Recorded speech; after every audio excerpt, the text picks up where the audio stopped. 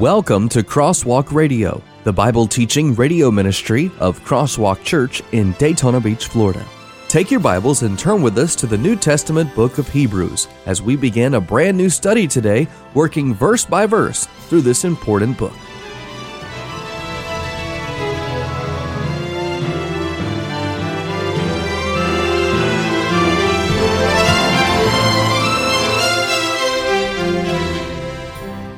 Beginning in chapter 1 of Hebrews, verse 1. Long ago, at many times and in many ways, God spoke to our fathers by the prophets. But in these last days He has spoken to us by His Son, whom He appointed the heir of all things, through whom also He created the world. He is the radiance of the glory of God and the exact imprint of His nature, and He upholds the universe by the word of His power. After making purification for sins, He sat down at the right hand of the Majesty on high, having become as much superior to angels as the name He has inherited is more excellent than theirs. For to which of the angels did God ever say, "You are my Son, today I have begotten you"? If you don't mind circling that word, we'll come back maybe later and talk about that. We will, definitely. Or, "I will be to him a father, and he shall be to me a son." And again, when He brings the firstborn into the world, He says, "Let all God's angels worship Him." Of the angels, He says, He makes His angels winds and His ministers a flame of fire. But of the Son, He says, "Your throne, O God, is forever and ever. The scepter of righteousness is the scepter of your kingdom.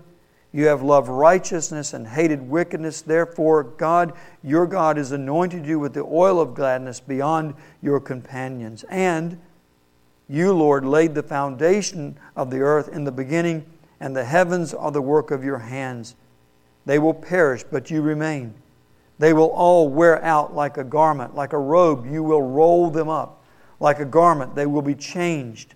But you are the same, and your years will have no end. And to which of the angels has He ever said, "Sit by my right hand until I make your enemies a footstool for your feet"? Are they not ministering spirits sent out to serve for the sake of those who are to inherit salvation? Therefore, we must pay much closer attention to what we have heard, lest we drift away from it. For since the message declared by angels proved to be reliable, and every transgression or disobedience received a just retribution, how shall we escape if we neglect such a great salvation? It was declared at first by the Lord, and it was attested to us by those who heard, while God also bore witness by signs and wonders and various miracles and by gifts of the Holy Spirit distributed according to His will. For it is not to angels that God subjected the world to come, or of which we are speaking. It has been testified somewhere, "What is man that you are mindful of him? Or the Son of Man that you care for him? You made him a little lower than the angels. You have crowned him with glory and honor, putting everything in subjection under his feet." Now in putting everything in subjection to Him, He left nothing outside His control.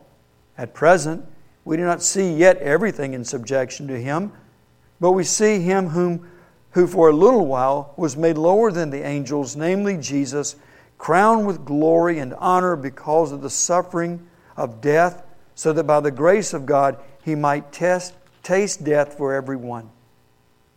For it was fitting that He, for whom and by whom all things exist, in bringing many sons to glory, should make the founder of their salvation perfect through suffering.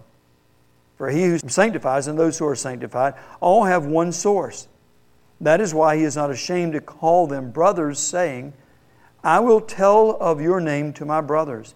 In the midst of the congregation I will sing your praise. And again I will put my trust in Him.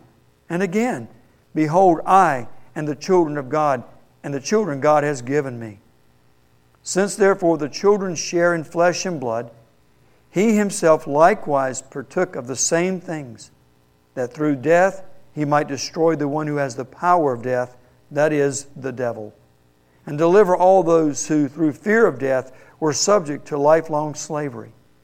For surely It is not angels that helps, but He helps the offspring of Abraham. Therefore, He had to be made like His brothers in every respect, so that He might become a merciful and faithful high priest in the service of God, to make propitiation for the sins of the people. For because He Himself has suffered when tempted, He is able to help those who are being tempted. That's Paul's there. Now, in verses 1 through 4 of chapter 1, we have what we call, if you were to outline the book, you have what we could call an introduction. And then from verse 5 of chapter 1 all the way through verse 18 of chapter 2, which is where we stop the entire chapter, we have what we call the first presentation of Jesus as superior or supreme. So let's look first at verses 1 through 4 of chapter 1. Let's look specifically at those again. You'll immediately notice the absence of a formal greeting. There is no formal greeting at the beginning of this epistle. There is no customary salutation, nor is there the customary identification of the author, nor is there an acknowledgement of exactly who he's writing to.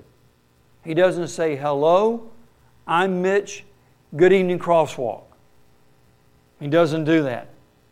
Nor does he say, "Hi, I, Paul, an apostle of Jesus Christ, to you who are at Philippi." No, he doesn't do that. There is none of that there. None of the traditional or customary greeting. There may be a reason for that. The reason for that is that the author wants to draw no attention to himself, nor does he want to draw attention necessarily to a particular group of believers that he's addressing. What he does is he goes right to the theme, right to the point of the letter, and that is to the person of Jesus Christ. So in verses 1 and 2, he tells us that the Son, Jesus Christ, is superior to everyone and everything. Look at verse 1. He says, "Long ago, at many times and in many ways, God spoke to our fathers by the prophets." Pause. Our English, in fact, as I read commentaries and I read through this, and I read the different translations of this, and it's always good. The normal translations that as I've already told you, on my desk, you'll find the King James Version is there as a study tool. Obviously, my English Standard Version is there for my primary text. I'll have, if I'm doing the exposition of a New Testament text, I'll have the Greek New Testament there. And then I'll also have the New American Standard Bible, and I'll have even a couple other references that I might want to turn to read as well. All of them, interestingly, that have footnotes, point out something. That in the original, this opening in the first part of verse 1 is very elegant in its language. It carries with it a lot of dignity. In fact, it's been said that there is elegance and dignity in this opening sentence that our English language somehow fails in actually giving us. I find that amazing. I've often said that to you before, that when we read our English Bibles, pick it up and we read it like we're just reading anything else, like we're reading the newspaper almost. And we don't stop and give ourselves, especially as we go through an entire book and we outline that book perhaps in our Bible study, we're reading it and we're outlining it, and we're going back and we'll miss the beauty of what is actually being said. And that is genuinely the case with chapter 1, verse 1, the first part of this opening sentence. The verse begins by informing the readers of something. And here's what the author is informing his readers of: how God communicated with man. How God communicated with man. Specifically, how the Old Testament Scriptures came to be, talking about the truth being found only in the Word of God. And that is exactly what the author is doing in that opening sentence. This is how God communicated with men. This is how we receive the Old Testament Scriptures. This is how the Old Testament Scriptures came to be. He starts off by saying, long ago, God communicated to our fathers. Who were the fathers? The fathers were the Hebrew patriarchs, obviously, the forefathers of the Jewish faith who's writing this letter to Hebrews. And to them it is God gave His, or communicated His revelation. And clearly from what we read in this part of verse 1, God Himself is the source.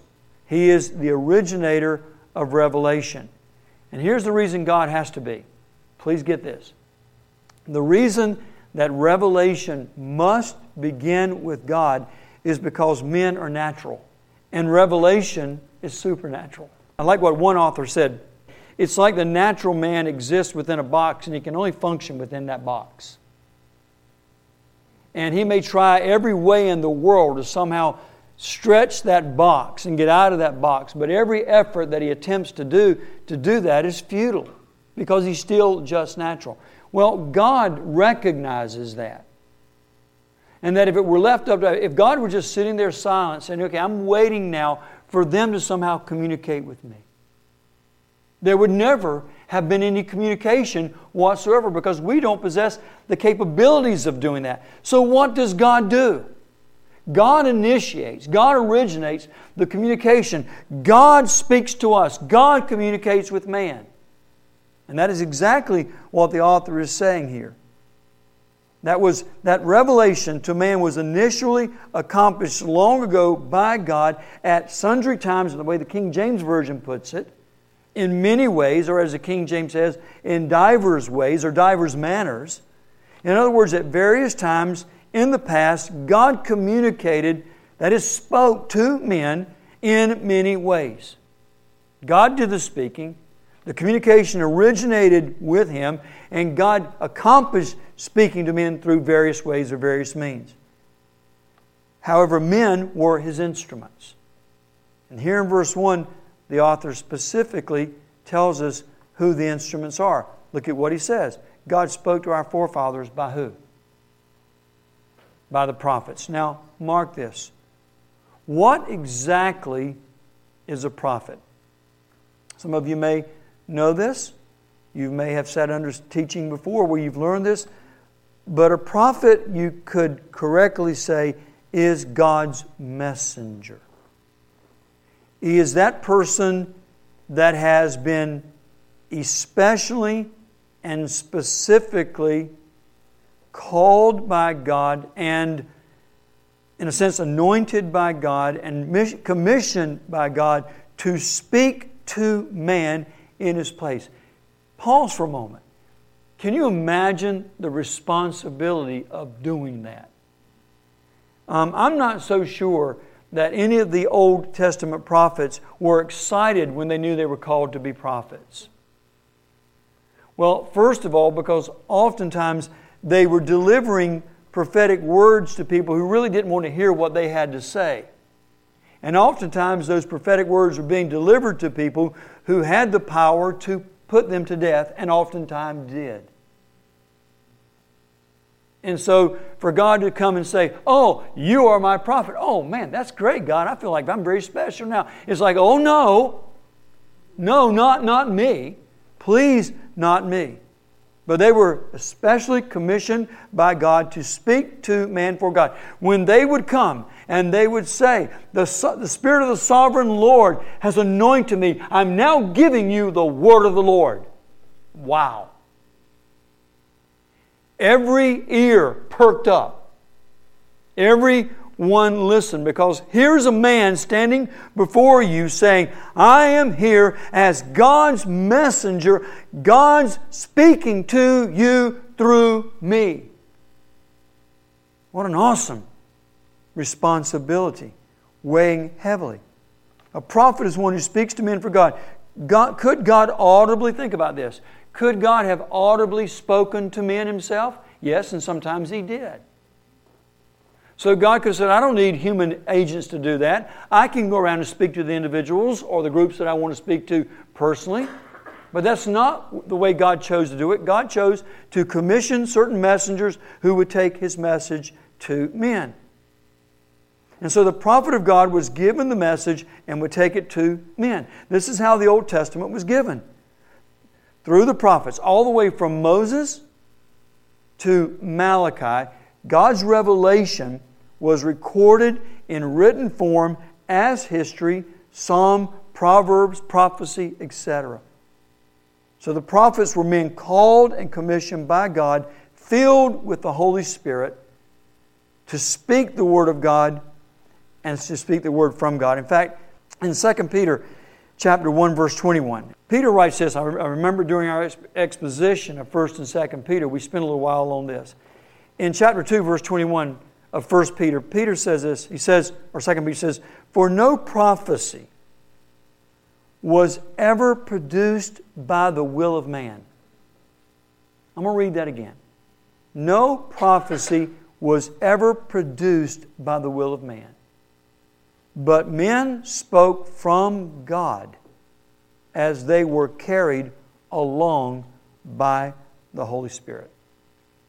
Now, I'm going to say something that might be, I certainly don't mean to be controversial. Oftentimes when you preach the truth, you're controversial by nature of preaching. But I do want, and I'm not going to belabor this point, and I only have a very short statement in regards to this, because I do want to be respectful. But as a result of the charismatic movement, there has been an increased re-emphasis, or I might say a resurgence of sorts of interest in prophets and prophecy. We have a plethora around the world of people professing to be prophets. It is amazing. I mean, they've even got their business cards with that printed on their business cards. Why? Can you imagine Elijah printing Elijah the prophet and giving you his business card? No. And yet we have this interest in prophecy. In fact, there are schools of prophecy where people are taken into classrooms and they're taught to prophesy. They're just taught to do things like begin to speak the first things that come to your mind. And then as you begin to speak those things, as they begin to come to your mind, then God will kind of take over, the Spirit will take over, and He'll redirect what you're saying and what you're speaking. And then suddenly you'll be moved from what you're thinking and what you're speaking to what God is thinking and what God is speaking. Through this movement, there's been a platform has been provided for all kinds of people to make outlandish claims to be speaking for God in the name of the Holy Spirit. I think the most frightening thing I hear when I hear some of these prophets, and I don't mean that they are, I'm just calling them what they call themselves, speak, is when they begin their prophecy like this. Thus says the Lord. Oh my goodness. At that point, if they're talking to you, take your Bible, turn to the back, the blank pages, and say, write it right there. Because that's the next book in the Bible. Because what they are professing to do is to be speaking to you directly from God. When they say, thus says the Lord. When a prophet in the Old Testament dared say, thus says the Lord, and the Lord didn't say, they stoned him. When that prophecy did not come to pass, they were punished for that prophecy not coming to pass. However, I say there's today, for lack of a better word, I couldn't think of a word to use other than the word of a tsunami of prophecies and prophets that are infiltrating the church. The first warning sign is someone says, for example, thus says the Lord, is a warning sign. And then secondly, when they say, I'm giving you revelation that's new.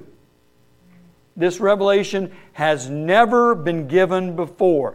Well, at that point, if you haven't already run when they said, thus saith the Lord, waiting for the roof to fall in, now you ought to run, because they're claiming that they're now giving you new revelation. Let me tell you something, folks. There is no new revelation. There's no such thing as new revelation. Rather, sadly, in many, if not most cases, they're really leading via prophecy people into error, people into false doctrine, and leading them into heresy. And the very thing that they are guilty of is the very thing Peter said prophecy was not. Peter says prophecy was not the result of the will of man. They are speaking not by the Holy Spirit, but from their own will. Why would you ever, in the quote, school of the prophets, end of quote, which is what one church actually calls there, why would you even, well, I've seen it done two ways. They will tell people to begin to speak what's on their mind and then waiting for God to take over. And the same way they will try to teach someone to speak in tongues by telling them just to begin to babble, and as they begin to babble and lose control of their speech, then God takes over. Both of those are damnable heresies. Both of those are. God doesn't begin with a natural mind to communicate to man.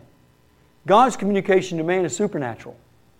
It is God communicating to us. And it was to the forefathers, the patriarchs of the Jewish faith, He communicated to them through real prophets who were commissioned by God, called by God, anointed by God, and were willing to die for what they prophesied. Again, maybe if someone says to you next time, "Thus saith the Lord," Paul's saying, are you willing to die for that prophecy? And I'm not making light of this, folks. I'm not making light of it. I really am not. I'm not making light. It is no laughing matter. No laughing matter to come in and say, "Thus saith the Lord," or "I'm speaking by the Holy Spirit to you." No. I want to tell you something. I have nothing of any value to say, nor does any other preacher, if it does not come from here. God has spoken. God has spoken here. God spoke to our forefathers through the prophets. That is how we got the Old Testament. And then He spoke through His apostles, who were called by Jesus Christ, appointed by Him, who gave us the New Testament. So we have 39 books of the Old Testament given to us by roughly 40 authors, or a little less than that, actually 40 authors for the whole Bible, but given to us by a number of authors in the Old Testament. And then we have the 27 books of the New Testament that are given to us by a specific number of authors. And all of those were people called by God. Now, by prophets in Hebrews 1:1 refers to how we received the Old Testament. By prophecy, again, 2 Peter 1:21 mentions the same thing.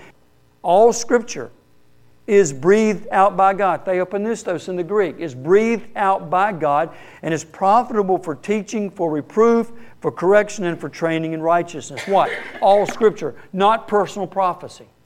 It is no small thing to claim to be speaking from God, speaking from the Holy Spirit. Now look, he says, in many ways. Many ways means God employed different means to communicate His revelation. We know, for example, that God used visions. God used dreams. However, it also means various literary forms. God used poetry. God used psalter in the psalm. And God used prophecy.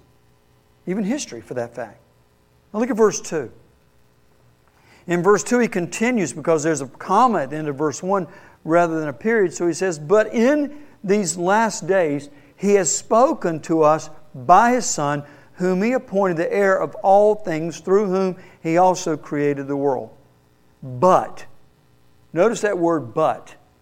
Whenever we see this word in Scripture, we need to pay very special attention to what is coming after it. And this is no exception. Note, the Old Testament, and listen very carefully, because I want to make sure you don't misunderstand this.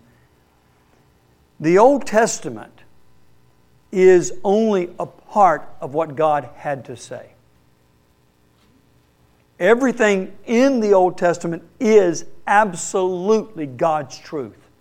Every word in those 39 books given to us in our Old Testament canon are the Word of God. Every single last word of them comes from God. Everything in the Old Testament is God's truth. What God said.